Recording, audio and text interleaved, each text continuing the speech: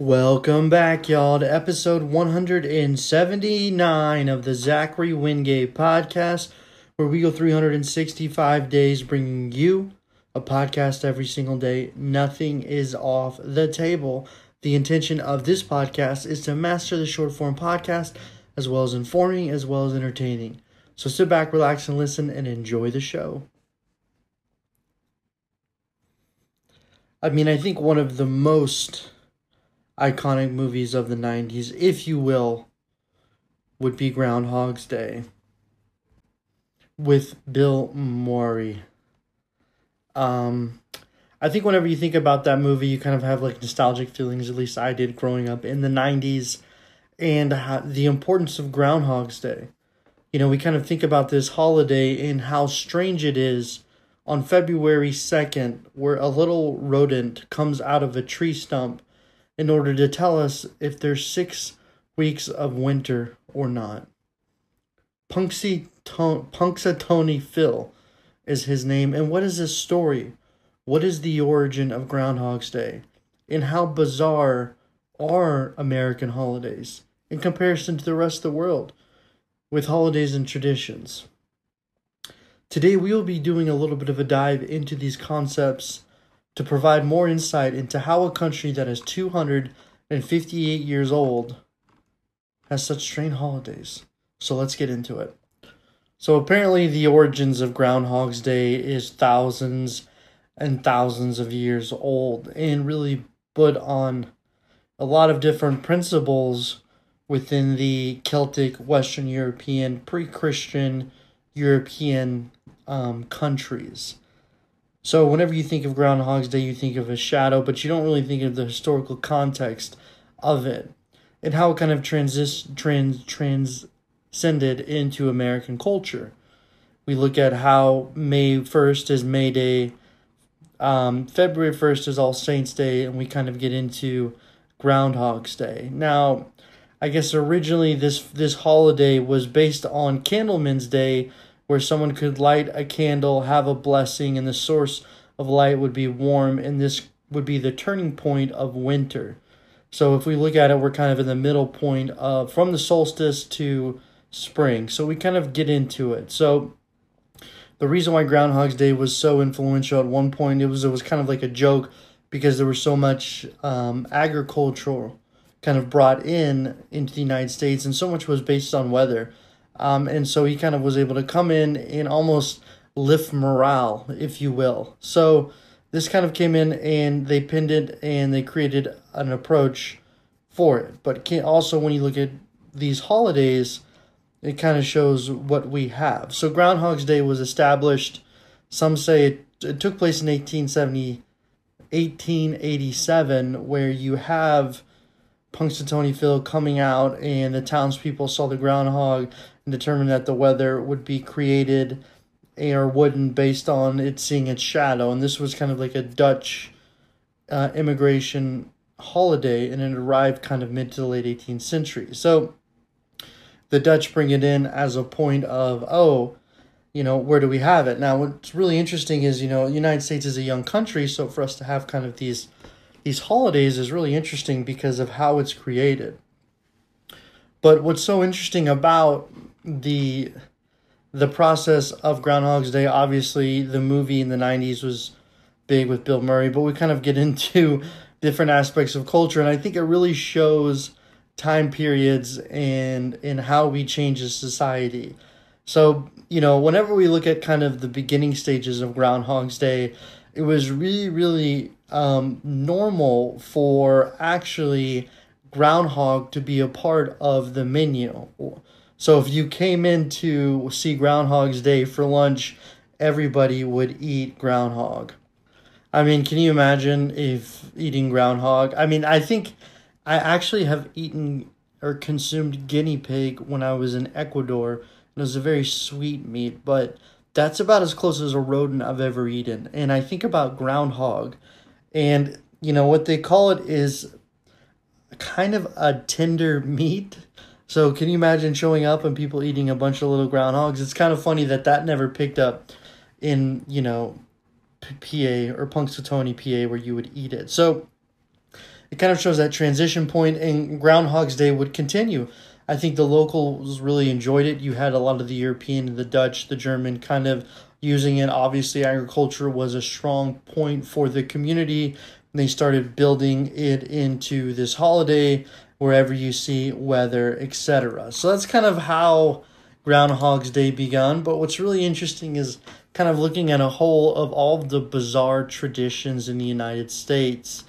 The first, and this is off a list I found in 2022, and it's called the Runner's Guide, so whatever. But it's a pretty funny list. So the first we have is the presidential turkey pardon. I didn't even know this was a thing, but obviously since the 1940s, the president will pick two turkeys, generally naming them Christmas and Thanksgiving and Christmas. And in the ceremony, you kind of take it and you have the happy turkeys and you grow them and you get ready for the meal each year, which sounds really good. Well, the presidential pardon, I guess, was created by George Bush Sr. in 1989, and he allowed the turkey to live. But what's so crazy is they released the turkey back to the farm to live fat and happy, but as a result of being fed so much, they die within the first year. So either way, you know, pick your battle on that one. So that's kind of the first they have. Next, we have the Nenana Ice Classic. Now, this is Ice Classic on the river in I don't know if I'm pronouncing this correctly, but it's Tanana River in Alaska, and it's accumulated into the most deep aspects, and it goes back to the 1960s. And within this event, you have a small group of people who create, like, they were originally railroad engineers, and they'd get fired up and they'd hop in, and what they do is they would provide the ability to, they bet on when the ice will break. So I guess the pot's really big, and it started in 1960, and you know, in 2014 it says that the record of what somebody made was around $300,000 for guessing when the ice would break, and this is the Nenana Ice Classic, which is pretty interesting. It'd be kind of funny to bet when the ice was going to break and when. Number 3, we have Groundhog's Day with Punxsutawney Phil, kind of talking about that. Next we have in Michigan is the cherry pit spitting in Michigan. So I guess in 2019, this was a 46-year-old international championship where people would actually take seeds and spit them. And the furthest that anyone's ever spit one is a record, which is about 93.5 feet. Interesting. That's an interesting hobby. Then you kind of have next hobbies, which is the Oscar. Boy, if I could read, you have the ostrich race in Arizona. This is 31 years old, and you kind of have a race where everyone rides ostriches and hops on it and goes. Okay.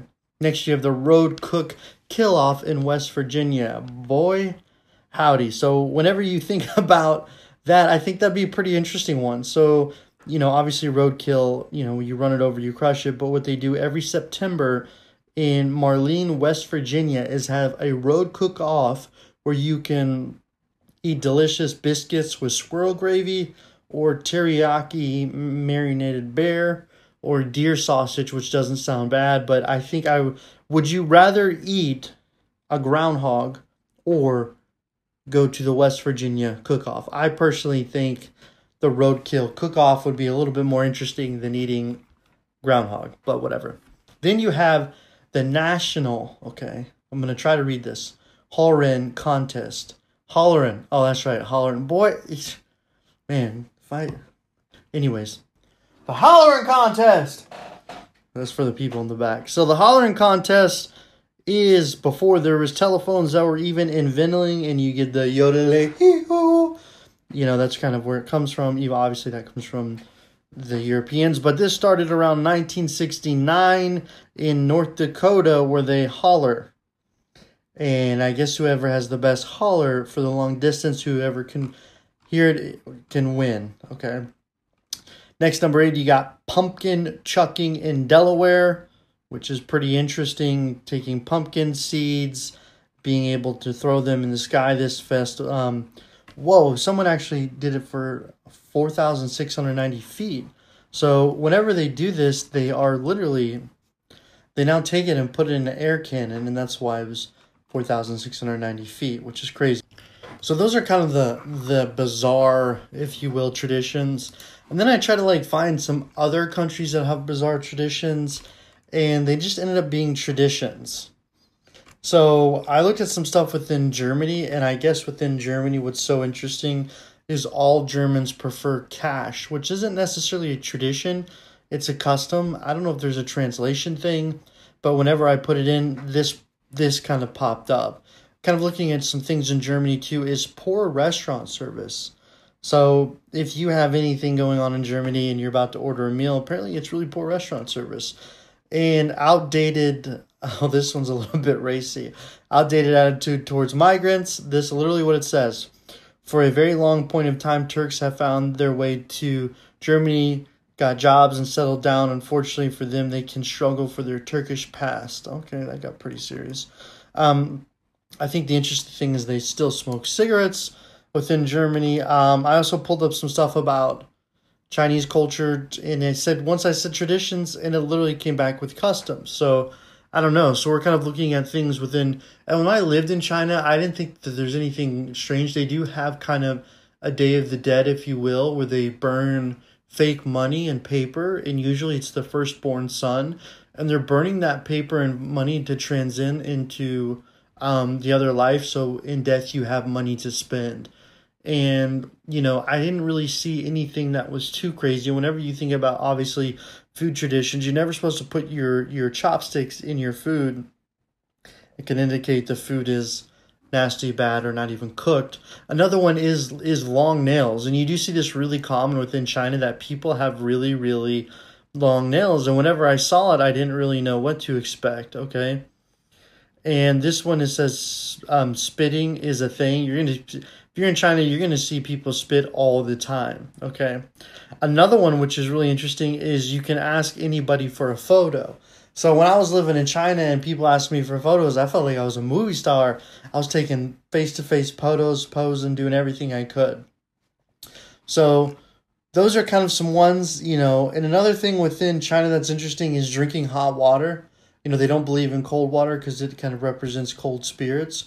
But what's so crazy about that is, even if you look at it from a scientific standpoint, whenever you're drinking cold water in your body must heat it up to 98.8 degrees, which is the temperature of your body, so your body can absorb it. Your body can absorb cold things. So if you're drinking lots of beer, your body has to heat it up before you can absorb it. That's why sometimes whenever you drink coffee and it's warm, the warming effect of it is the fact that it's entering your system quicker than if you're drinking cold water. So if you're drinking cold brew, it's going to take you longer to actually get the caffeine whenever you're drinking. So that's just kind of a random fact to think about. And another thing that's crazy about coffee is, like, whenever you go to get coffee, if you want a roast with more caffeine, always pick the light roast. The darker roast in itself is for flavor, and the light roast is giving you that caffeine kick. So if you go and you get a drip and you need a caffeine burst, and maybe you get like a red eye with a shot of espresso because you're a caffeine junkie, and I'm just saying that, then that would probably be the best thing for you to get if you're trying to get as much caffeine as you possibly can. So I don't know how I got here. Where was I? Okay. So whenever you think about traditions within people living life, I mean, I really think that what's so interesting about kind of the traditions I read off is some of them are interesting, but still, if you look at Groundhog's Day as a tradition in the United States, it's probably the one where we really don't have a holiday for it. We don't get out of school. It's not a government holiday. However, you have heard about it your whole life. And it's probably the most bizarre holiday we have now, because it kind of almost in a way connects us to a different period of life. More of that agriculture, pioneer spirit where they would eat anything. And that's probably why they had Groundhog's Day on that day, just to see what it'd be like to be unique. But I really think it is a unique holiday. I don't think there's a lot of holiday, or not a holiday, but traditions like it. And it's something you always hear about and you always know. So that's my show for today. Thank you guys for listening. Appreciate all the support, and I will get back with you tomorrow. Have a good one.